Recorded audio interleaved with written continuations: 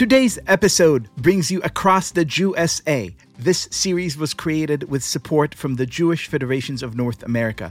The Jewish Federations of North America are the backbone of the organized Jewish community in the US and Canada, representing over 400 Jewish communities. They raise and distribute more than $2 billion annually and through planned giving and endowment programs to build flourishing Jewish communities at home, in Israel, and around the world.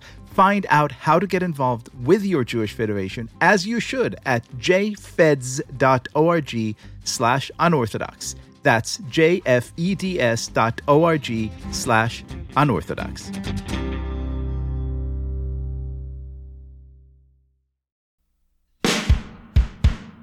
This is Unorthodox, the universe's leading Jewish podcast. I am your host, Mark Oppenheimer, joined as ever by Tablet Deputy Editor Stephanie Butnick. Hello, good day. Good day to you, madam. And Tablet Editor-at-Large, Liel Leibowitz. Shalom and a happy almost Lent to you, Mark. And good day to you, Governor. Today on our show, our Gentiles of the Week are the hosts of the Jesuitical podcast. We welcomed into our space, into our parish, Ashley McKinless and Zach Davis from the podcast Jesuitical, produced by America Magazine. We talked about Lent. They have this tradition of coming to us to ask what they should give up for Lent, and we are only too happy to oblige. And it's always fun to sit down and have potable beverages with the Jesuiticals. And we told them we don't Lent, we own. Oh, because we're landlords? That's right. Because we're usurious Those landlords. evil Jewish landlords?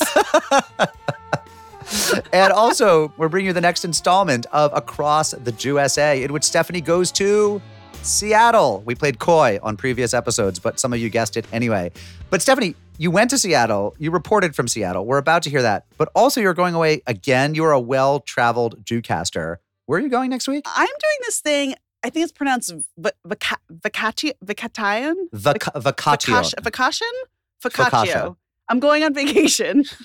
I'm going on vacation with all the Butnicks and former Butnicks. My parents, me, Ben, and Edith, my sister, brother-in-law, and their kids. It is going to be so much fun. I'm really excited. We are recording this early, and then I'm logging off. I'm not going to ask you to reveal where you're going to be because I don't want fans to accost you, but is it warm? Is it warm or cold? Warm. It's warm. It's warm. Okay. Excellent. Thank you for thinking that people might try to join me on vacation. Everyone's welcome. I just want you to have a chill, you shouldn't be on the job when you're vacationing. Well, the funny thing is, so my nephews love Edith. Edith loves them. She calls them boys, the boys. And they're 3 and 5. And my sister is telling me that she's like, I'm trying to explain to them that they can't sit next to Edith on the plane. They can't both sit next to Edith on the plane. They can't all 3 be in a row together because I don't think that's allowed. Although, by the way, that is the greatest premise for a reality show ever made. What? You just put kids in a row Kids on a plane? On a plane. It's a sequel to Snakes on a Plane. And you just let them unchecked, loose. unwatched. 2, 3, and 5, let them do whatever they want. But I actually don't know that 3 kids can sit in a row by themselves. Is that if TSA says that's allowed? But as long as they don't carry liquids. Back in the day, it just meant they couldn't smoke, but they could sit in a row. Nowadays, they had to go upstairs to smoke. That's right. They had to crawl up those stairs to smoke in the olden days. Emily Bazelon wrote a great piece for Slate 10, 15 years ago about trying to put her 12-year-old on an Amtrak train. And she basically found that Amtrak now said unless you were 16, you needed to pay for a chaperone and take out travel insurance. And basically 14 and 15-year-olds couldn't go on a train in the Northeast Corridor by themselves. It's gotten, and she called Amtrak and said why, and they had no good reason why. So then I repeated her experiment when I tried to put a 10 or 11-year-old on a train a few years ago, and nobody can tell you why. They just know it's against the rules. Kids can't do anything anymore. No more smoking on planes. no more buying no more firearms. No more alcohol. No more tobacco. I mean, this used to be America. That's right. Then the health nuts came for our guns, for our children's cigarettes. Guys, I have a question. Can I crowdsource something? Why else podcasts? In Shul, there's this thing they've started doing the past year or so, where if somebody gives a really good Torah reading, or just a really ambitious Torah reading, maybe they've never read Torah before, maybe it's their first time, and so it's amazing they got there. There's a noise people make now that basically means good job. And it goes, it's P-S-H-H-H. It's psh, psh. Yep, it's not like pshaw. It's not pshaw. It's psh. It's not pshaw. And this isn't people shushing you. And no. And it's now kind of ubiquitous, and I'm finding it's more a younger person's thing.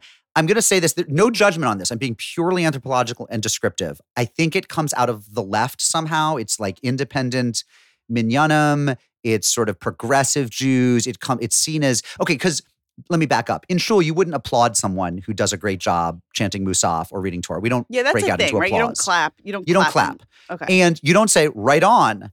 Now, you might say Yasher Koach when they pass by you in the aisle. Shkoyach, Shkoyach, Yasher Koach, Shkoyach. But you don't shout it out, right? There's no sort of group thing we do. By the way, we never talked about, is Shkoyach like the world's first portmanteau? Yasher Koach? Yeah, Can someone say what that is, what that means? Well, it's just pronunciation, like right on, you know. Right on. To your strength. To your strength. But there's this thing that because we don't applaud, because you don't shout out Huzzah or even Yasher Koach, there's this thing people have started doing where they say psh when they finish, when someone steps down. Wait, is that like snaps on a It's Zoom? like snaps. It's like or at a sorority meeting. And I've asked a few people, where did it come from? And again, it's at my shul. It only made its way to my shul in New Haven in the past year to 2 years. And somebody said, oh, it comes from Hadar in New York City. That's their thing. And so it's because a lot of people, when they're in New York, go to Hadar if they're looking for a kind of progressive but also traditional blend of Judaism. And they're often grad students. And then they go out across the country to take their jobs at hospitals, law firms, faculties, whatever. They've taken it with them. But then someone else said to me, oh, no, they've been doing that at the Jewish Day School in our town for years, that when a kid does a really good job with a Torah reading or it's their first time, people say, psh. I just want to know where it's from. I want to know, does it mean something other than just good job? Does it have a kind of like, is there a valence to it or a kind of connotation that I'm missing? And I think we're going to get a trillion answers on this. While we're at it, can we also crowdsource something related and equally important, which is like, why not? Okay, I get why not clap because it's disrespectful, but let me tell you, I Farbrengen hate like that stupid what should noise. it be? But here's the thing.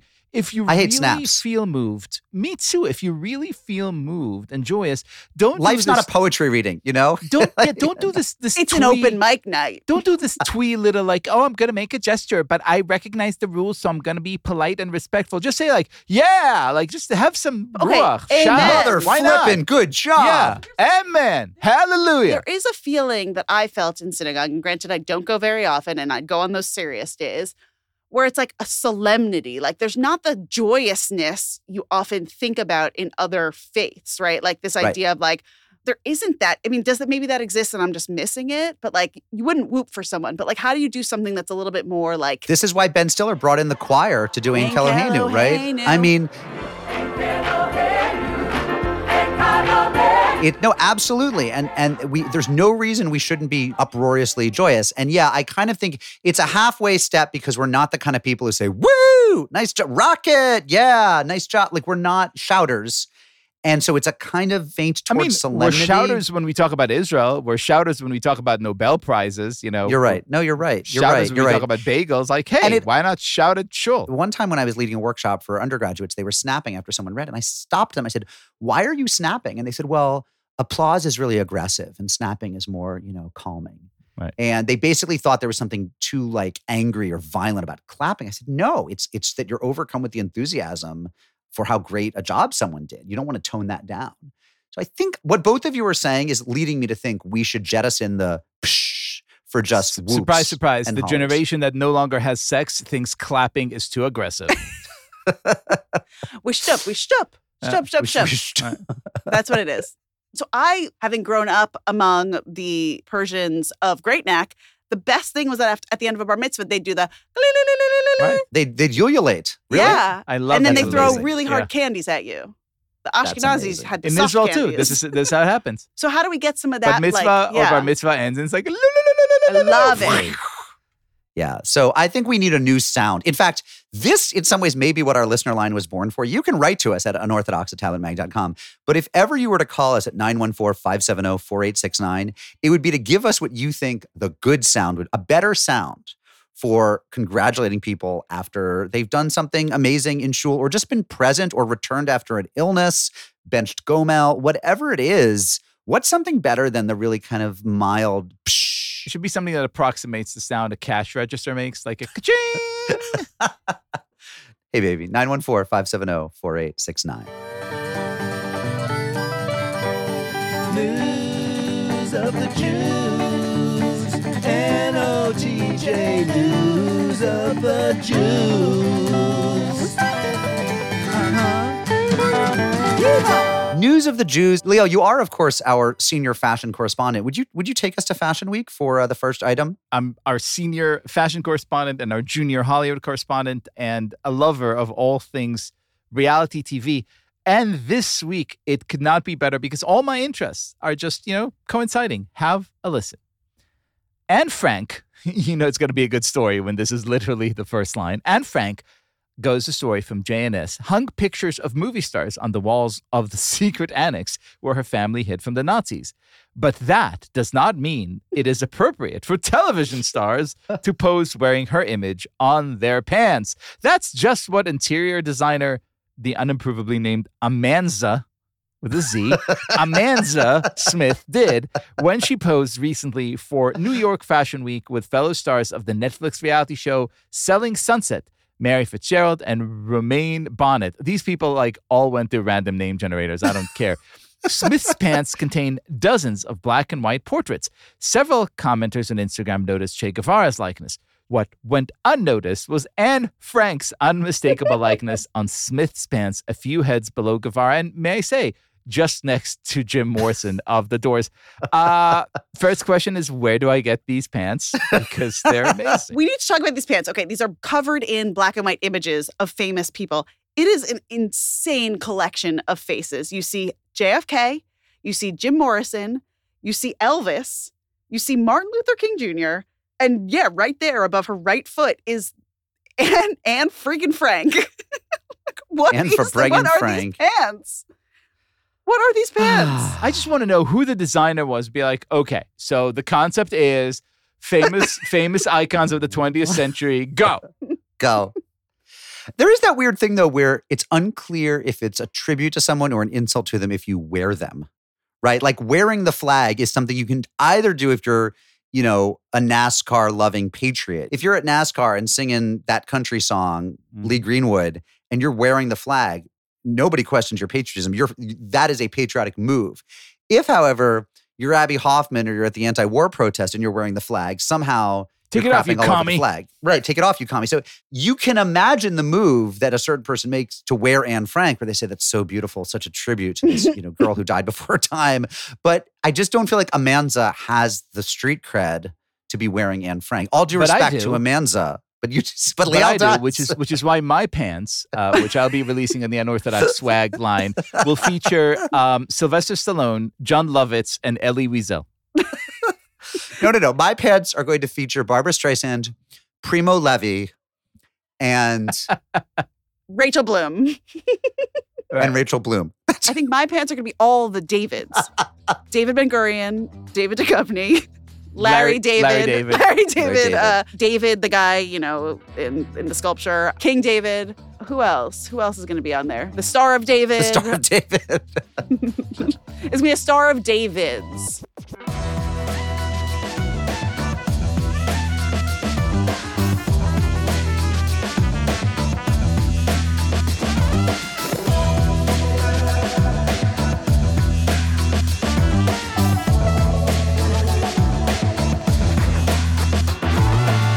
Friends, it is springtime, and that means it's the return of the annual tradition, according to which Zach Davis and Ashley McKinless, the hosts of Jesuitical, a Catholic podcast from America Magazine, come to us, their kindred spirits in the world of religion casting.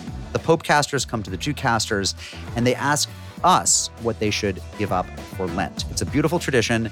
Often in the past, we've gone to their place and they've served the drinks. This time they came to our studios and we served the drinks.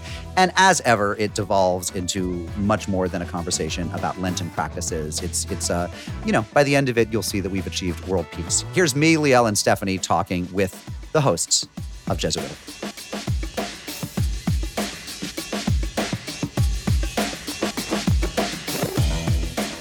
It's great to be here all together. Before we start, I think we should all introduce ourselves. We'll skip the icebreaker, but I think we should all say who we are. As our podcasts have grown so much, there are so many new listeners. Stop interrupting me. You have not introduced yourself.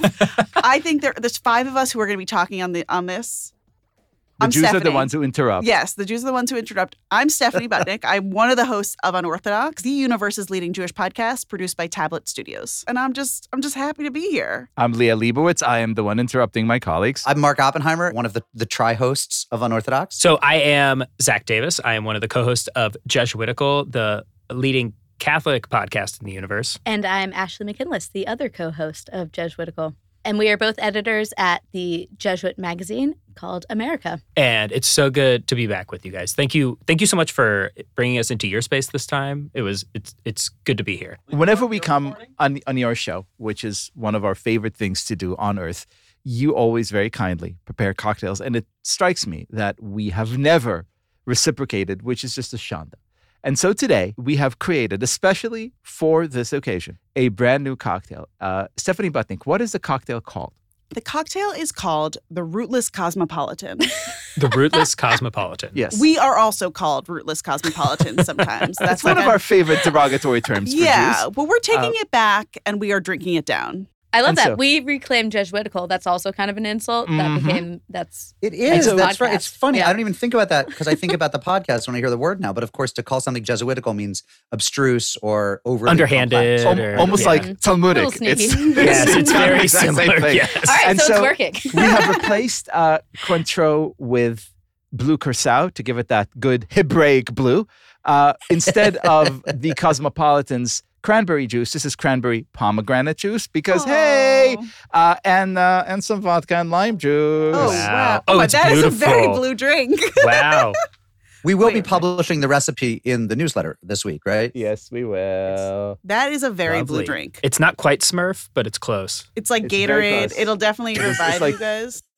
As we say in Latin, l'chaim, L'chaim. L'chaim. I am.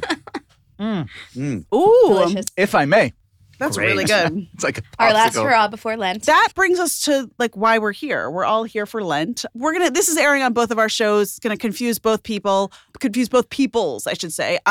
Tell our listeners what Lent is. So Lent is the period of fasting and penance leading up to Easter, the resurrection of Jesus. It comes out of the 40 days that Jesus spent in the desert in the Gospels. Yes, and traditionally, the three penances that come with Lent are fasting, almsgiving, and prayer. I don't know, prayer isn't exactly a penance, but those are the three traditional practices of Lent. And modern people typically like pick a thing or a couple things to do extra, right? So I'm sure if you have Catholic friends, you'll hear like what they're giving up for Lent, right? That's a pretty common. Yeah, and we've gotten much laxer around fasting over the years. It used to be every Friday you were supposed to eat one meal a day or no meals.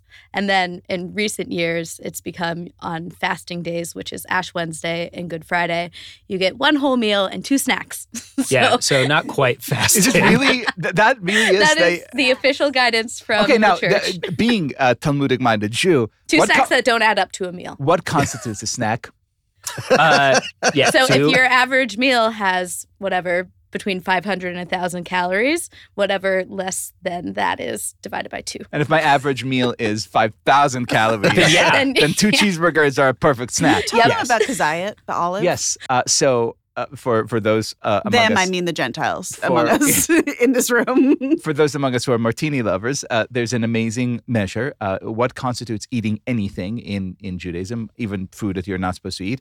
The measure, as Stephanie said, is kazait, which means as an olive. So as long as you have something that's the size of a small olive or smaller, you haven't really eaten it. Right. You're kind of okay, forgiven, permitted it. And every time I have a martini, I was like, it's a tribute. Yeah. Fun to- Catholic fact, what many monks in the Middle Ages did during Lent is survived basically on beer. So that didn't count as eating. Oh. Yes, I also did that in January. Yeah. It was the Wait, so I have opposite a of dry question. January. And I have a college. question. Yes. Is there must be, just knowing the world as it is, knowing Catholicism and, like Judaism, there's always someone trying to be more hardcore than thou. There must be some trad, super Catholics who really fast on Fridays. Like what do you, are there You're people looking who- at one of them. Are you I Right, do, so- yeah. What does that look like? How hardcore do some people go? How hardcore do you go, Zach? I don't know that it's that hardcore. So on Fridays, I'm in like a men's group at my parish, and collectively we decide to go no solids sun up to sundown. Smoothies are for the weak, me. But that's about as hardcore as I get. And the hard trip really falls on his colleagues who have to work with him when he's very hangry. cranky. Yeah, and my wife. Yeah. Yeah, everybody around me is just like, I hate Lent so much because Zach decides to torture himself and take it out on the rest of us. But no, there are lots of communities.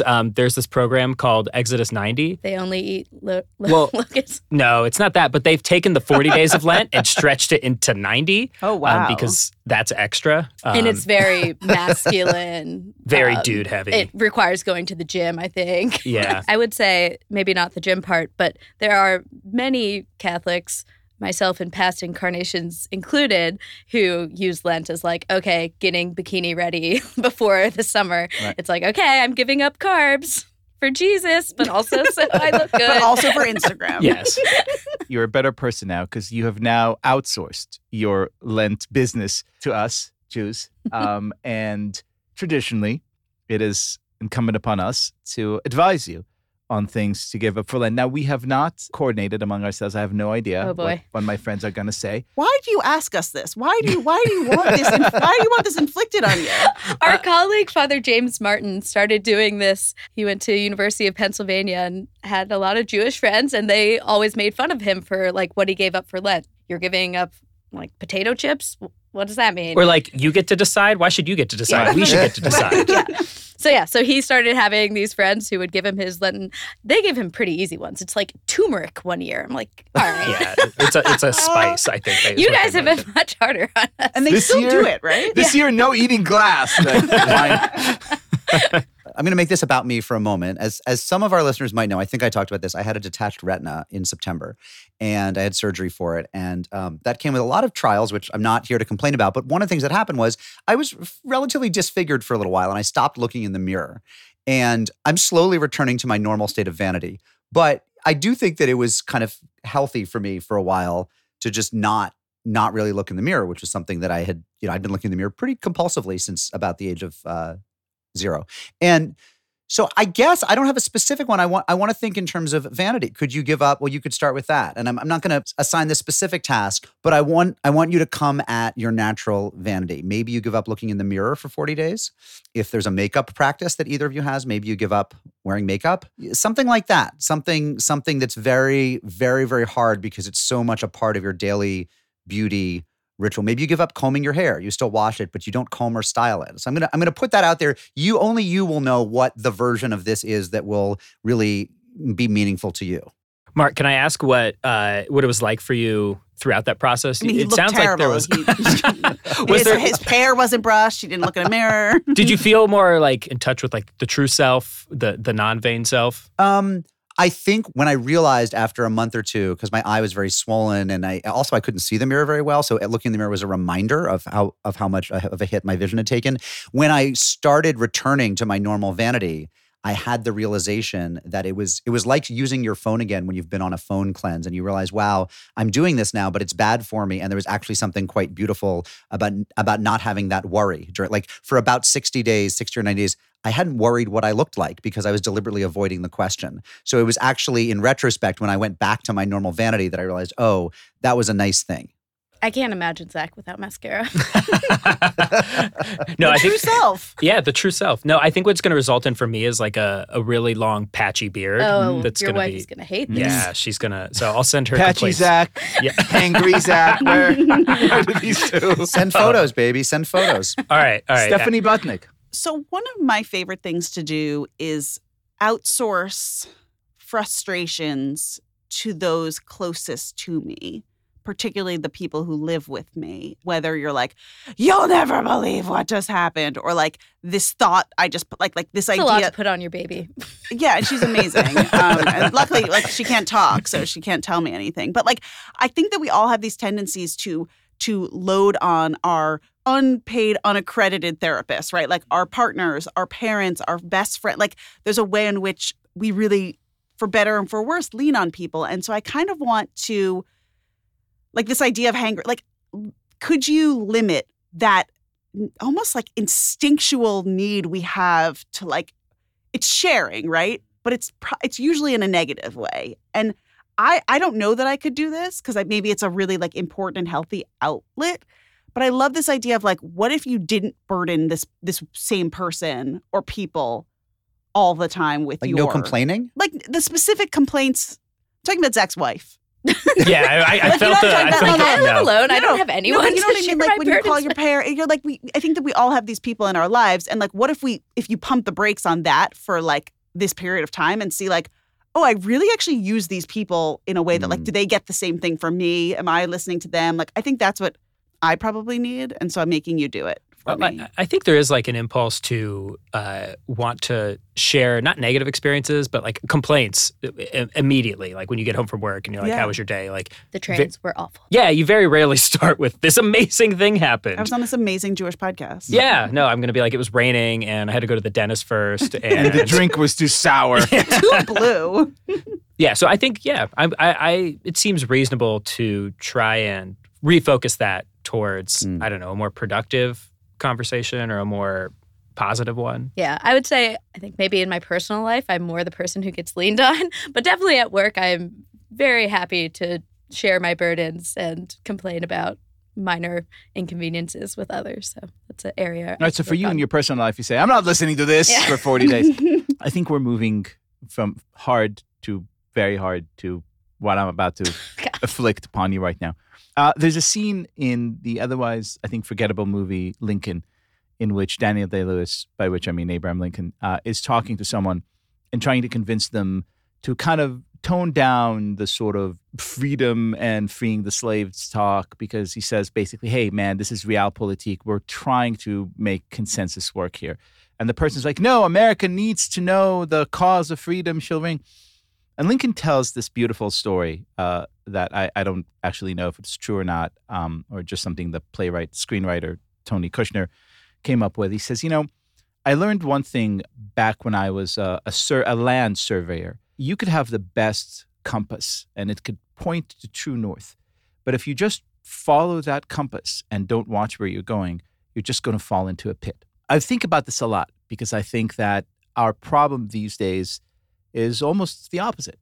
We watch the pits a lot. Like, should I say this? Is it kind of like not just politically correct, but just, as people who want to influence people, like how many people am I going to get to listen to me if I say this thing? Is this too extreme? Is this too off-putting? Is this too hardcore? And I feel, again, we're all projecting here because we're Jews. But I feel personally, humans. this is a big thing that I do. Like, oh, well, I'm here to spread a certain kind of message, and I'm a religious person, but I don't want to offend people with different sensibilities. So here's my Lent sacrifice. I want you to give up moderation. And I mean specifically for this. I want you to spend 40 days doing the best that you can, actually speaking the truth of the true north. My vision for humanity is this. Even if to a person who's doesn't share your beliefs, like, oh my God, you're like some weird, like, what do you mean you don't believe in XYZ? What do you mean you'd like the world to be like? No, I mean this. I believe, in the glory of Christ. I believe in this, that, and the other. This is the world as I truly imagine it in its most radiant form, without any consequence or any thought to the consequence of how it would make, politically and kind of like realistically other people feel. This All is right, good. now I feel like you're staring into my soul. I found it, especially with the podcast, you create this community and then you don't want to alienate this community. They are coming to you because they find something consoling and enriching. And I feel like I sometimes censor myself, and Lord knows I don't tweet any of my opinions. Like, I'll like things, but I don't say them out loud. So yeah, that's going to be a rough one for me, but hopefully a fruitful one. But I mean less, in terms of like the day-to-day kind of outreach of like Twitter, this and that. I mean, what would happen if you said, here's actually my vision for humanity. This is actually how I believe people should be. I think we would come up with a lot of, really sort of hardcore things that would make people feel very uncomfortable. I'll give you a dumb and kind of edgy example, but I think it's like an good entry-level example. It is not at all cool to say something like, I think pornography is bad and should be banned. I don't think it's a form of speech. I think it's degrading to bodies and souls, men and women, victims and consumers alike. I don't think we should have it. That is not something that you would hear in most bars and cocktail parties in this city. And I started saying this some years ago, and also saying like none of it not even casually, because it's become like so ingrained. Mm-hmm. I think it's that type of conversation. It's sort of like, here's how I want life to be lived in its ideal, like glittering, most, to borrow a phrase, Christ-like form. You know, I was thinking about the Super Bowl party I was at, and when the Jesus commercials came on. Really want to ask you guys about this. Yeah. Oh, yeah. We We're went obsessed there. with We that. know you have Good. thoughts. I think Ashley and I we were pretty positive on them, but I could feel the collective eye roll in the room I was in. And, you know, there were a couple comments made here and there. And, you know, maybe I should have been like, I don't know, actually, like, we should be childlike is not the worst message that someone could have spent $20 million on. But, you know, it's polite conversation. I went back to the jalapeno poppers. So maybe, I don't know, maybe that would have been an instance where I could have, you know, just. So this is a great thing because I feel like I've been thinking about this since that ad. Like, there is this weird revulsion people had to that ad, like that it was so something offensive. Who were we talking? Someone said it was like fascist. Like it's like this idea. AOC said it was AOC. fascism. So it's like, what do you two do? You guys, you're cool, you're young, you're hip, you're Christians. Like that's part of what you do. It's what you do professionally.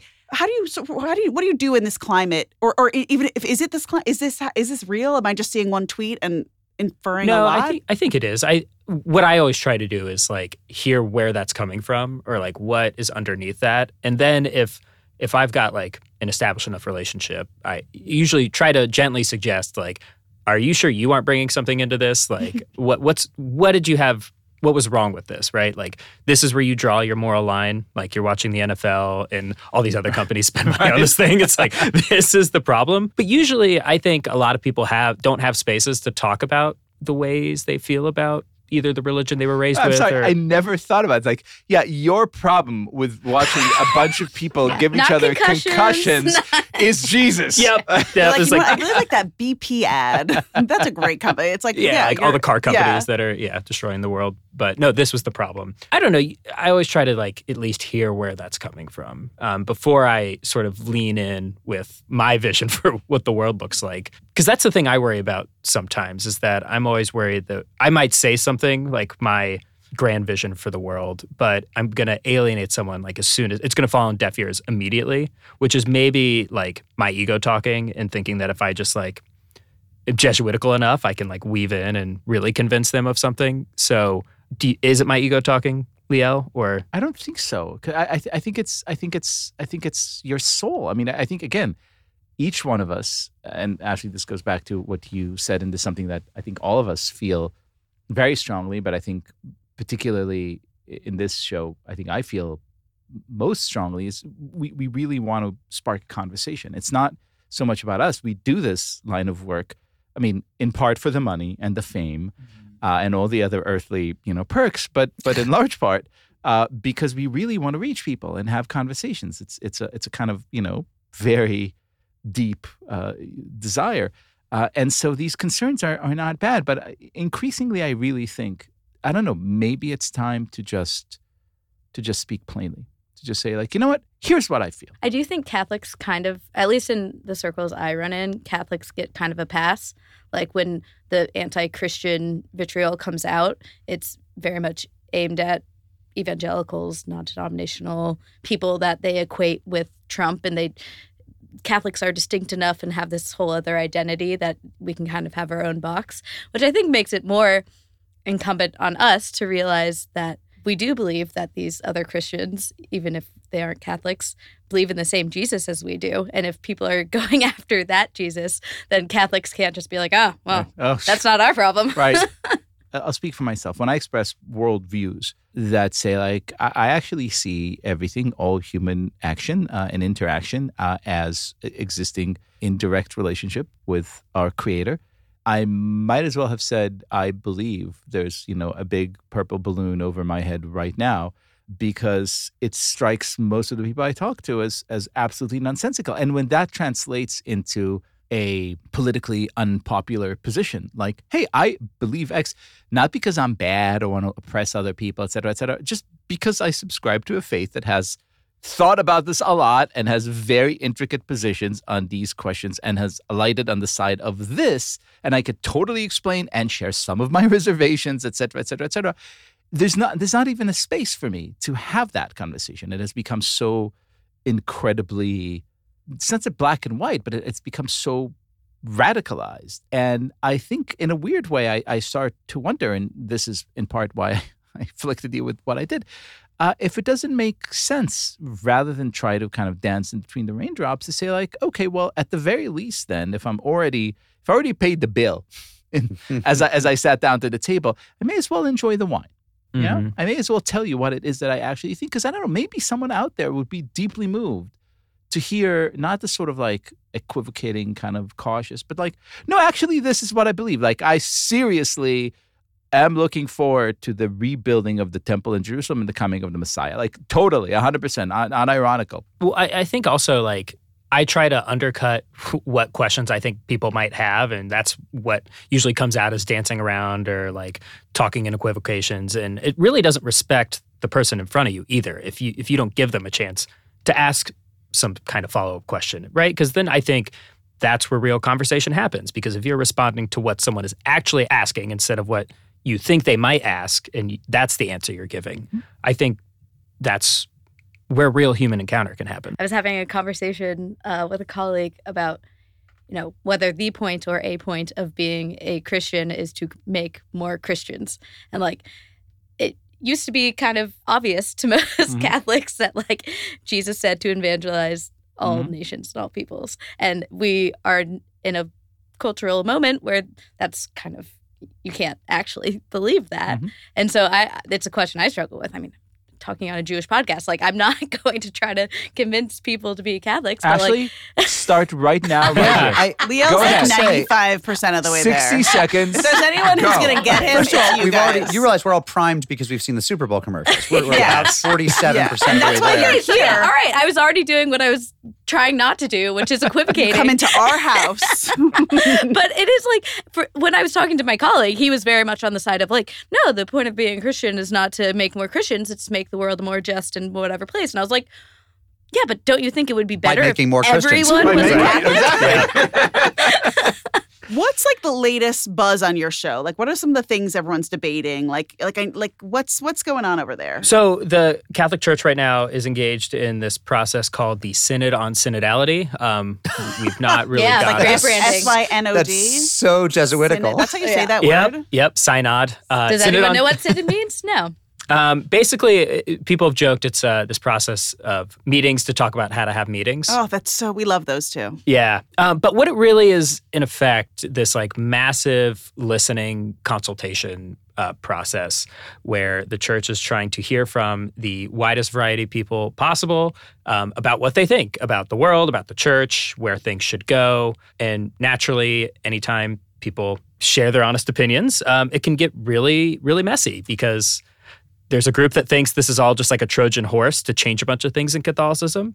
There's some people that are using it as a Trojan horse to change a bunch of things in Catholicism. And other people that really just think it's like an obligation we have to one another to do.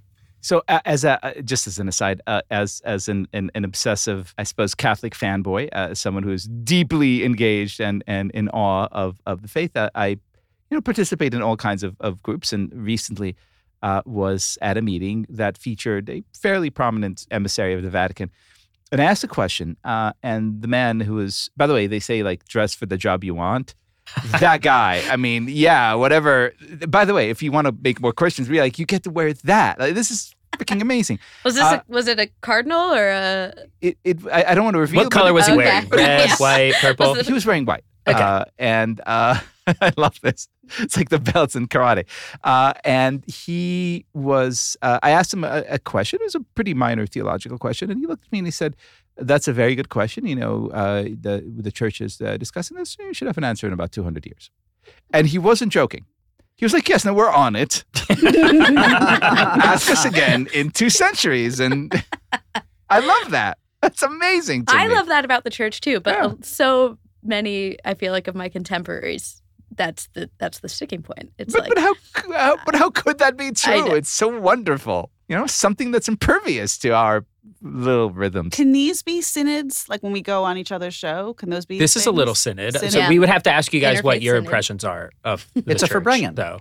It's just their word for Farbrengen. I could share Or my like- impression from the church. or a tish. I've shared. I think the church is the last remaining bulwark for human dignity and freedom in this world. It's our last line of defense. We have no other. I'm Use that as a ad on our super clear. podcast. Leo, which show are you on? I don't know. Leo just wants the Which next, team are you on? he wants the next Super Bowl gig.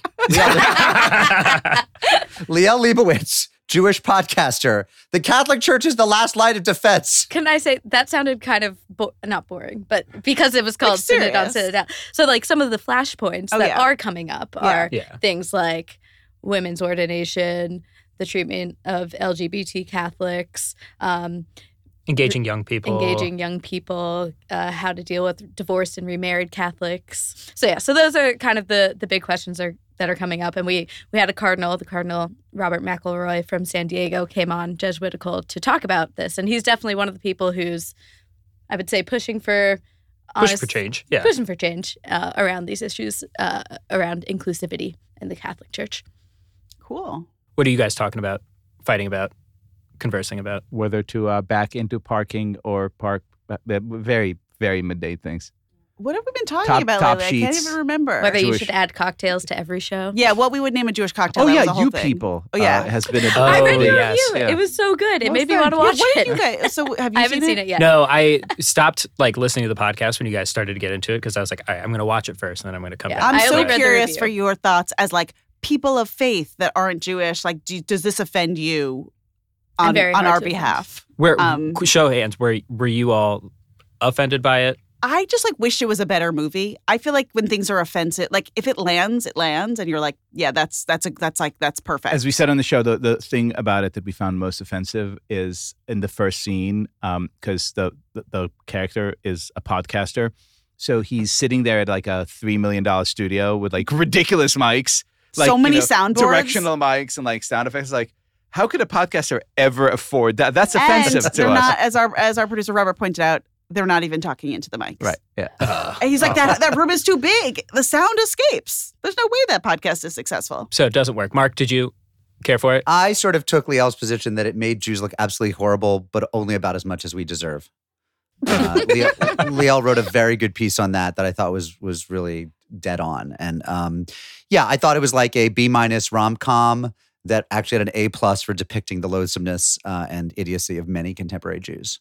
Wow. And Between threw in- your endorsement of the Jews and Liel's No, but the issue there, Catholic propaganda. exactly this. It was treating Judaism like a Costco membership card, as like not actually knowing anything or doing anything or investing in any way, and then expecting that it would be transmitted to the next generation. And the parent characters, not the Jonah Hill, Lauren London characters, who I thought were kind of incredible, but the parents are Jews and Muslims who comically, and I think on both sides equally kind of despicably and ridiculously know nothing about their traditions. I mean, they seem like people who read, the first 3 lines of a Wikipedia entry and then said, okay, I got this, I'm that, and it's important to me. And I thought just making fun of that was wonderful because in the spirit of no moderation, that's bad.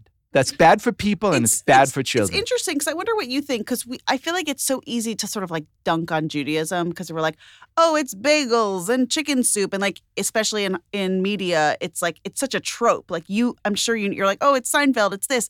And I wonder if there's sort of like, maybe particularly Catholic, like we don't see that. You don't see like a lapsed Christian, do You're you? about to see it next week when the Catholics come out of the woodworks to get their ashes on their forehead. Oh, Because- so yeah. we're going to all see like who those secret Catholics are. You'll probably see some TV anchors. We'll see- You'll we'll see people who's on the real. subway. I've talked before about how I grew up getting on the school bus in Springfield, Massachusetts every year and seeing the ashes and like wanted to run screaming. I thought, what's going on here?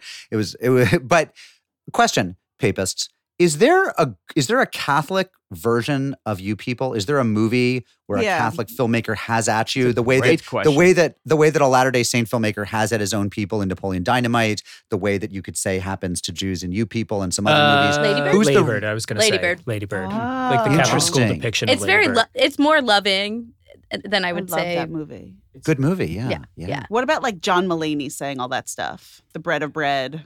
We don't like that. No. I don't believe it. That feels like a bit, right? Yeah. I don't know. But they do that to us all the time, those Jewish comedians. What's it called? Derby Girls? Dairy Girls. Dairy Girls. Dairy Girls. I stopped watching that because I couldn't understand their 3 episodes in, I gave up on their accents. Oh, Yeah. Superstar? That's a good one. Oh, yep. Yeah, a lot of them Catholic school. revolve around Catholic school, I Yeah. would say, or exorcisms. Great costumes. It's easy to do. You know what offended me as a Catholic wannabe? The last 15 minutes of silence, which otherwise was one of the greatest movies I have ever seen. And then it ended in this way. I was like, no, bad. Our colleague, all I'll say, it ends like, I don't know, it's like emotional. It's like violent and put you through the ringer. We got to watch that in Scorsese's office because our colleague helped consult on it. And screen goes black and I'm just like, wow. And out comes Martin Scorsese and he's just like, oh, what'd you guys think? Excuse me, Mr. Scorsese. I don't know. But I feel like anytime I see a depiction like that, part of me is just like, oh, I'm so happy that he at least like took it seriously and took the questions seriously. I might quibble with the end too a little bit, but I didn't feel like if you were a thinking person, you walked away unaffected from that movie. Sure. What about Keeping the Faith? One of my favorite movies. Where do you guys stand on that? I love that movie. This is I've the never movie seen where a priest and rabbi are in love with the same girl. Yeah, they're all best friends from childhood. Where all the priests look like Edward Norton. Right? Milos Forman and Edward Norton, where Edward Norton's the priest. And Good all thing the they rabbis look like Ben Stiller. Exactly. This is what we should do. I think our next collaboration should be redo a this live movie. screening with like live commentary. Oh my God. Like just us talking throughout the film. Yeah. I love this. This is great. All right. Done. This is All how right. we're going to activate the young people. Now, Get them back engaged. one last question. What do we wish you for Lent? A meaningful Lent, an Blessed easy Lent. Is Blessed the, Lent. Yeah. is the Blessed usual. Lent. May you have a blessed Lent, a very freiliche, blessed Lent. Thank you very much. Thank you so Thanks so much. much, guys.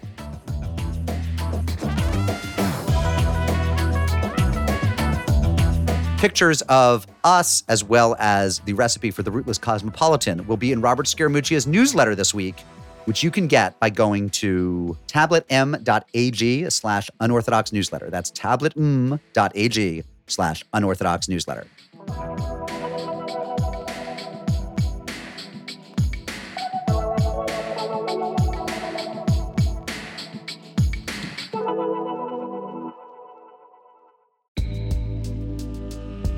Broadway comes to the 14th Street Y on Tuesday, May 21st. Join us at 7 p.m. for a conversation with cast members from Prayer for the French Republic, the Tony Award-nominated Best Play.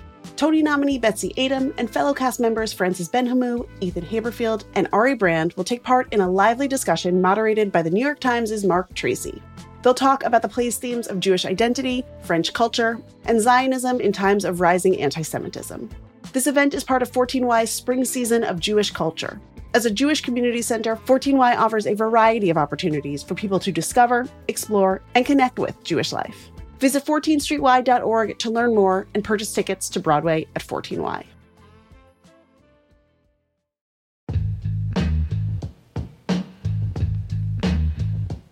We are excited to announce Tablet's first ever essay competition, First Personal. Our editors are looking for previously unpublished work by writers living in North America who have never written for Tablet before. They are seeking submissions on the theme of belonging. Where do you feel at home or no longer at home, physically, spiritually, or culturally? How do you find community or a sense that you're a part of something larger than yourself? Are there places where you feel a sense of belonging or alienation or both? Tablet is seeking personal essays about your life and your experiences and how your thoughts and feelings have evolved over time. Tablet editors will review all submissions and choose their favorite 5, which they will edit with the writers. The authors of those 5 pieces will be brought to New York City to read their story in front of a live audience. A guest judge will then select the winner. The winning essay will be published in Tablet and the winner will receive $500. For more information and to submit your essay, please visit tabletmag.com/essay contest.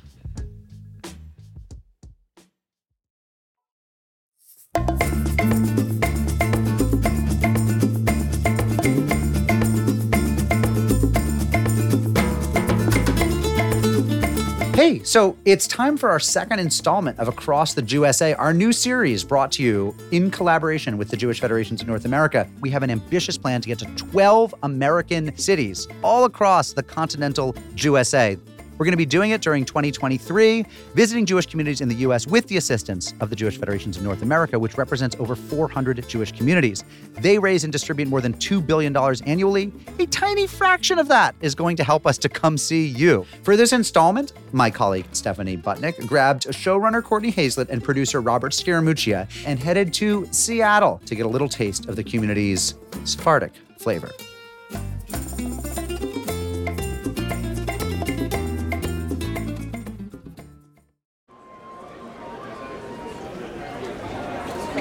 If you've heard anything about Seattle, Washington, you've heard about Pike Place Market. It's a huge market, teeming with locals and tourists alike. People are there to shop for produce, flowers, chocolate, basically anything you can think of.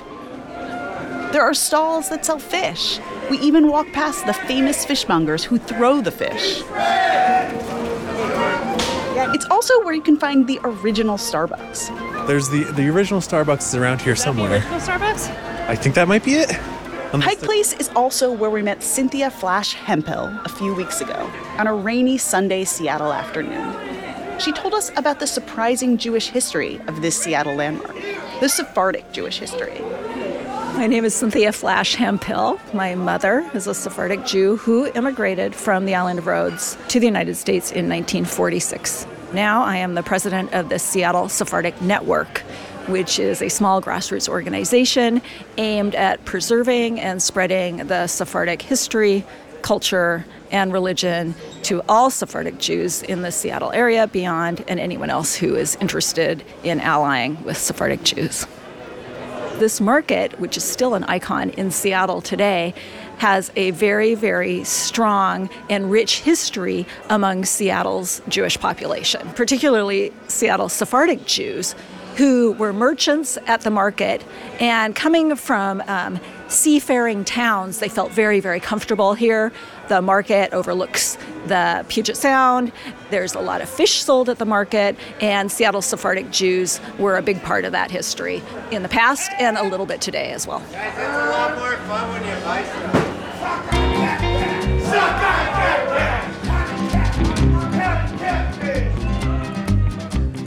Wilmington, Delaware, gonna find a deli there, looking for a dreidel in the cradle of the heartland. Lots to see in Lakewood, Jersey, but there's a man of Shepherd's down in Louisville, Kentucky, North, South Carolina, looking for lox in a country diner. I can say we're on our way all across the USA. I'm Stephanie Butnick, and on this installment of Across the USA, we're going to the Emerald City to meet its Sephardic community, the third largest in the United States, behind New York and Los Angeles.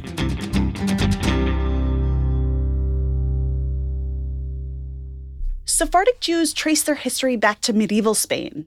They were expelled in 1492 during the Inquisition and made their way around the Mediterranean and North Africa, where they preserved their own cultural traditions while picking up local flavors, dialects, and more. In America today, the majority of Jews are Ashkenazi and trace their heritage back to Eastern Europe. The majority of Jews in Seattle are Ashkenazi too. According to the most recent survey of the population by the Jewish Federation of Greater Seattle, which came out in 2014, there were 63,400 Jews in Greater Seattle.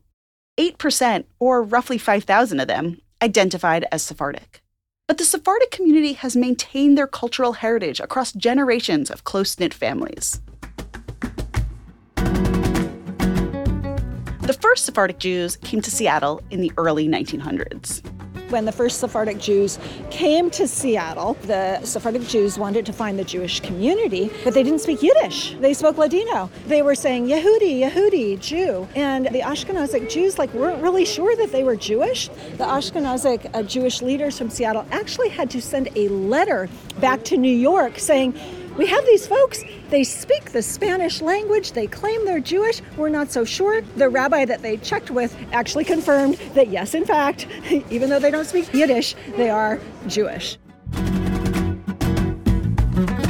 The Sephardic Jews in Seattle came from two places, Turkey and Rhodes. That language they spoke, Ladino, is Judeo-Spanish, a mix of Spanish and Hebrew, and other languages that were picked up along the way, like Turkish or Italian.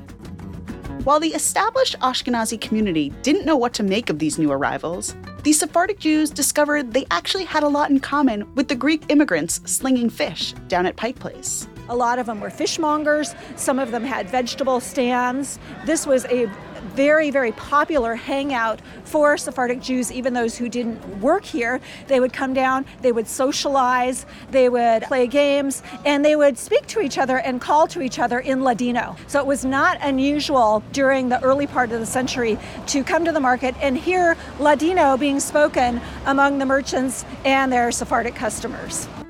A few of these early Sephardic food stands still exist today and are run by the same families.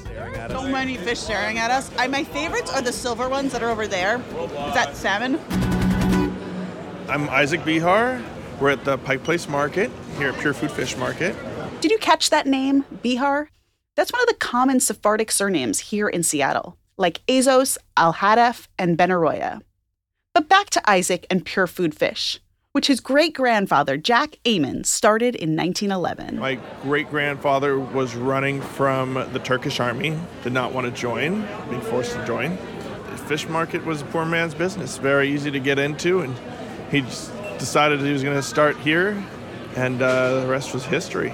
We specialize in the freshest seafood in the Northwest, specifically smoked salmon, fresh salmon, king crab, scallops, mussels, which I know are not kosher things, but we get a lot of nice halibut and black cod and just all around just the freshest Northwest seafood.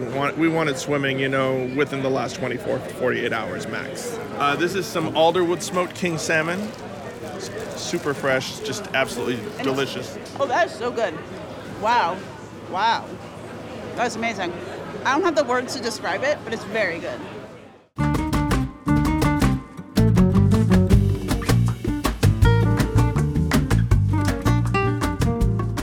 The Sephardic Jews certainly left their mark on Pike Place, but there's more. There's Benaroya Hall, where the Seattle Symphony plays. The University of Washington has a world-renowned Sephardic studies program. There's even a Starbucks connection. Howard Bihar was responsible for turning the Seattle Coffee Company into an international phenomenon. And then there's the Seward Park neighborhood, where much of Seattle's observant Jewish population lives. There are a handful of different synagogues, all within walking distance, including Ezra B'Sereth and Sephardic Bikur Cholim, the two Sephardic synagogues. Both synagogues were founded in the early 1900s. Ezra B'Sereth was founded by Jews from the island of Rhodes. Sephardic Bikur Cholim was founded by Jews from Turkey. If you're in the know, you might refer to Ezra B'Sereth as EB, or even Ezi Bezi. Sephardic Bikur Cholim goes by SBH. We visited Seward Park on a big day for both synagogues. It was Tu B'Shvat, the Jewish New Year of the Trees, known as Fertikas in Ladino. The two synagogues were jointly hosting a Fertikas Seder. Here's Jeffrey Solom, president of Ezra B'Sereth, which I think technically makes him the Ezi Bezi Prezi. My name is Jeffrey Solom, and I'm president of Ezra B'Sereth, so Ezra B'Sereth. The Tu B'Shvat program, the Fertikas program, it's a very unique program in that we've been doing this for hundreds and hundreds of years, not all right here, but definitely as it went back to the old countries. It's a cute, unique little ceremony that's done a lot with our rabbis and with the children. It's something that the adults get to kind of sit and watch, and the children get to participate.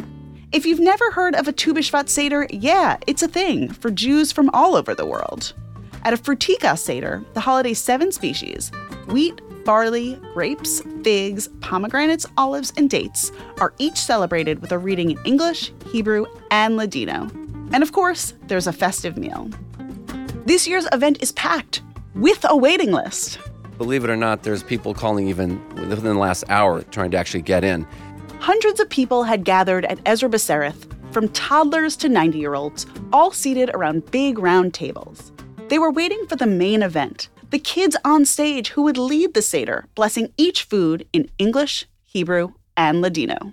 La higuera es punto sus higos y las vides en cierne dieron huesma. It's amazing. What does that mean? It's something about a fig tree giving forth its vines and its figs. It's very beautiful hearing the different languages, which is really fun.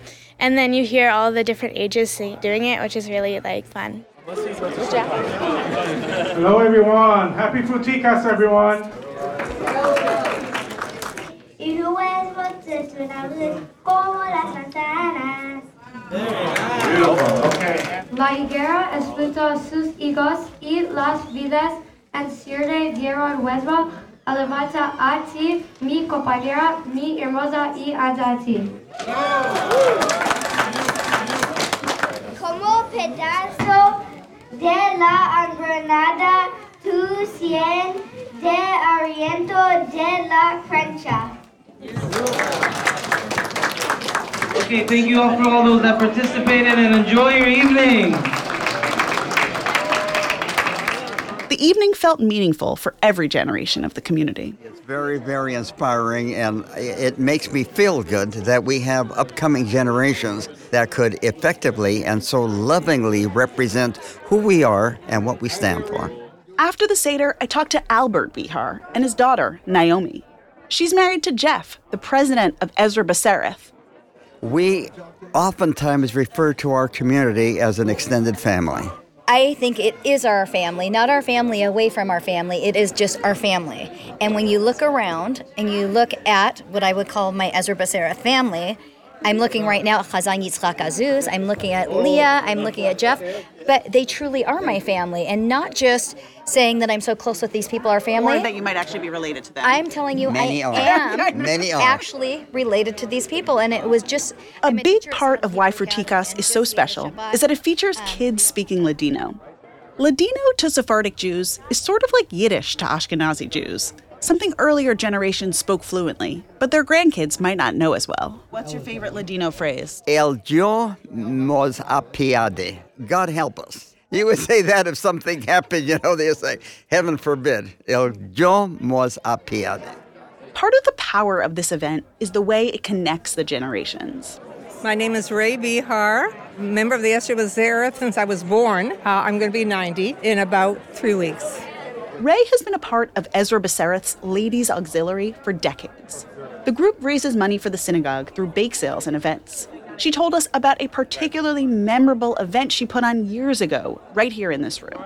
We had shows on the stage, and that was the most fun in the world. I wrote Fiddler on the Roof, only to the Sephardic ways.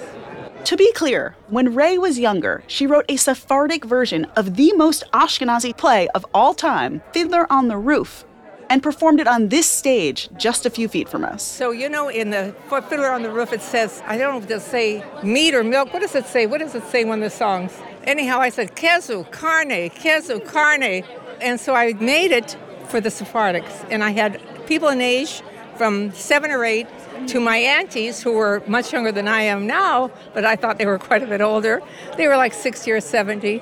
Very successful. We had about 400 people. Wow. I sat on the edge of the stage, and I had my brother-in-law, who's an electrician, rig up a light onto that thing, and so it was pitch black, and then the light would flash onto here, and I was sitting there like this. And in the background, I had my aunt who played the violin, da-da-da-da-da-da-da-da-da-da-da-da, and I went Fiddler on the Roof. Sounds crazy, no? But here in our Ezra B'Sereth, each one of us is a fiddler on the roof.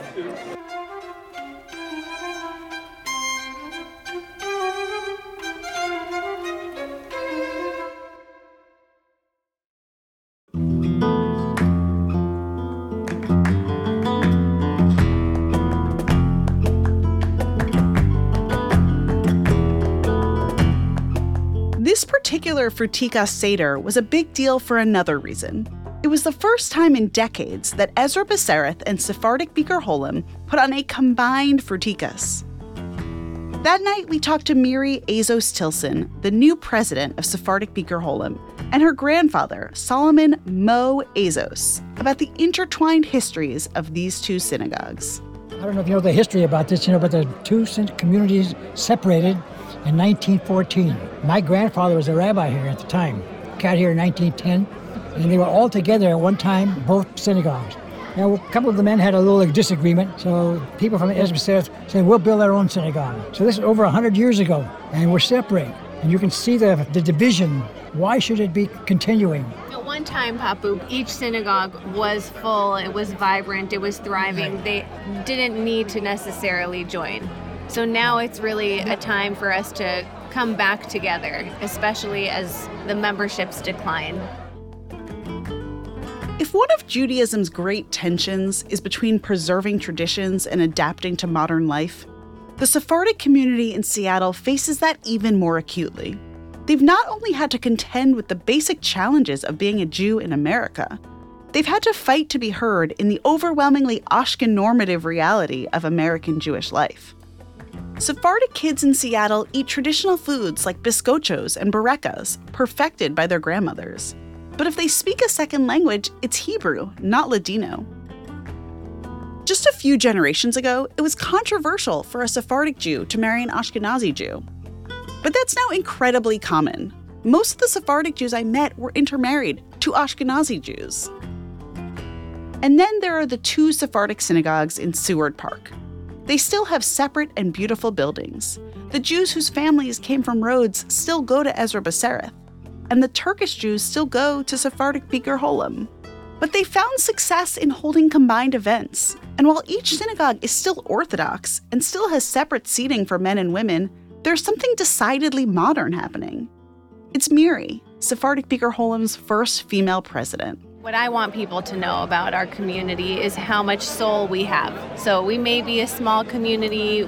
Some people may say that we're dying, we're shrinking, but we really are so passionate about our traditions and what makes us different, and really that we live through spirit, not necessarily by the letter of the law. You see, women in pants. I don't cover my hair, but I'm the president of an Orthodox synagogue. And the reason for that is because we're warm, we're welcoming, we accept people as they are, and we go by the spirit of the law. So we really have a very joyful culture, as I'm sure you're experiencing tonight. And I think that's something that makes the Seattle Sephardic community special.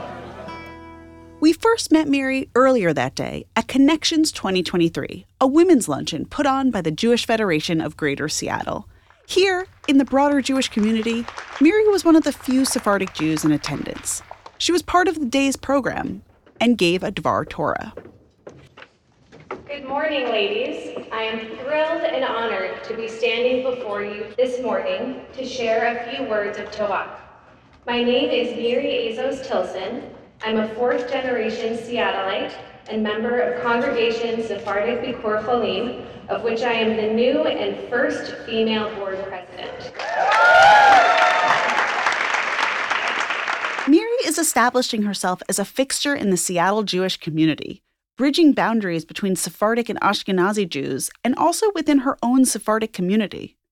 Before her Dvar Torah, Miri talked to us about the very real question facing her community right now: whether to merge together into one big Sephardic congregation or to stay proudly separate.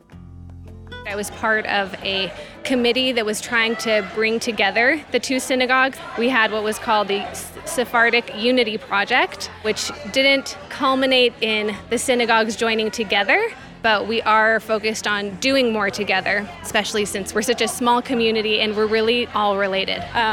People say we're so different, but we're completely the same. And my husband is Ashkenazic, so I'm very happy to bring the community together, and I always tell people that I'm an ambassador of unity. This merger question is a hot-button topic in the community right now. When these 2 synagogues were built, there were enough observant Sephardic Jews just from Rhodes to fill a 700-person synagogue, and enough just from Turkey to fill another. That's not the case anymore. As strong as this community is, people move away, stop going, or join a synagogue in a different part of the city. What's left, even if it's vibrant, is just smaller. Miri's grandfather Mo put a finer point on how this plays out. Last Monday, we did not have a minyan. Talked to Jeff Ammon. I said, we only had 8 people in the synagogue, so we didn't have a minyan. He said, we didn't have a minyan either. We should have been together. 1 minyan is better than no minyan. Yep. Jews can't pray without a minyan. 10 people. In this case, 10 men. One combined minyan is surely preferable to 2 non-minyans.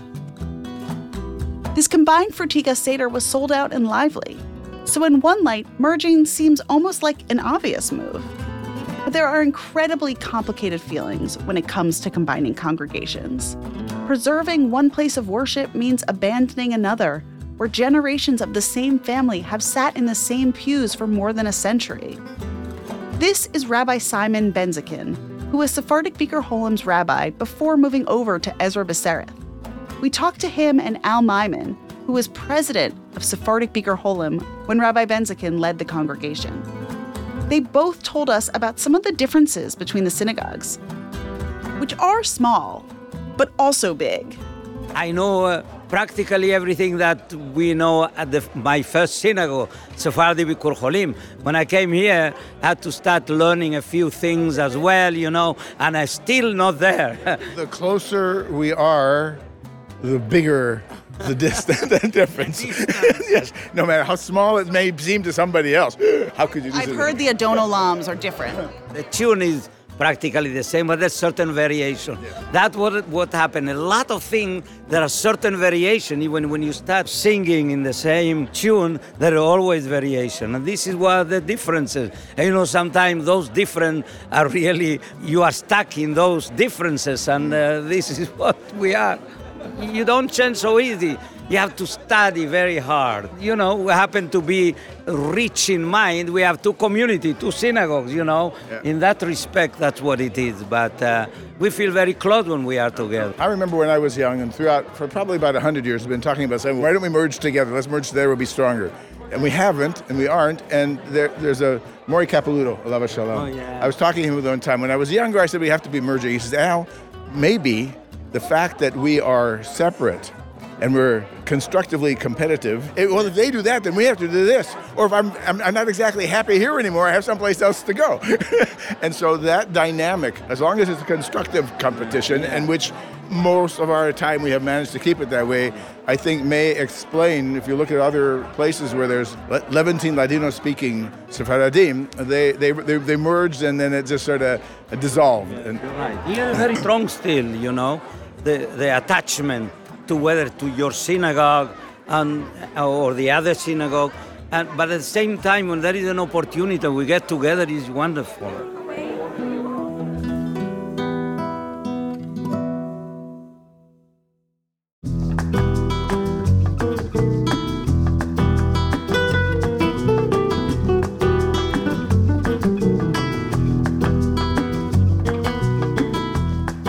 It's like that old Jewish joke about the guy stuck on a desert island. He builds 2 synagogues, the one he goes to and the one he doesn't. The community at Frutikas is different than it was 50 years ago. It's 2 synagogues together, with Ashkenazi Jews married in and kids memorizing Ladino phrases instead of being fluent.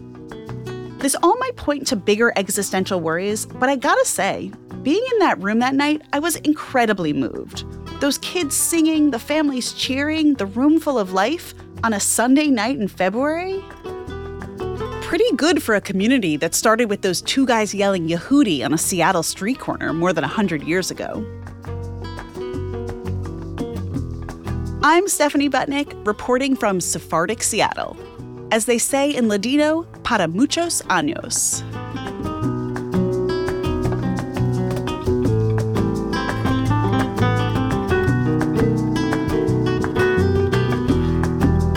Special thanks to Rena Raphael, Leah Almo-Lippman, Emily Al-Hadaf, Hannah Pressman, Tori Schwartz, the Jewish Federation of Greater Seattle, and all the children who shared their Frutikas selections with us.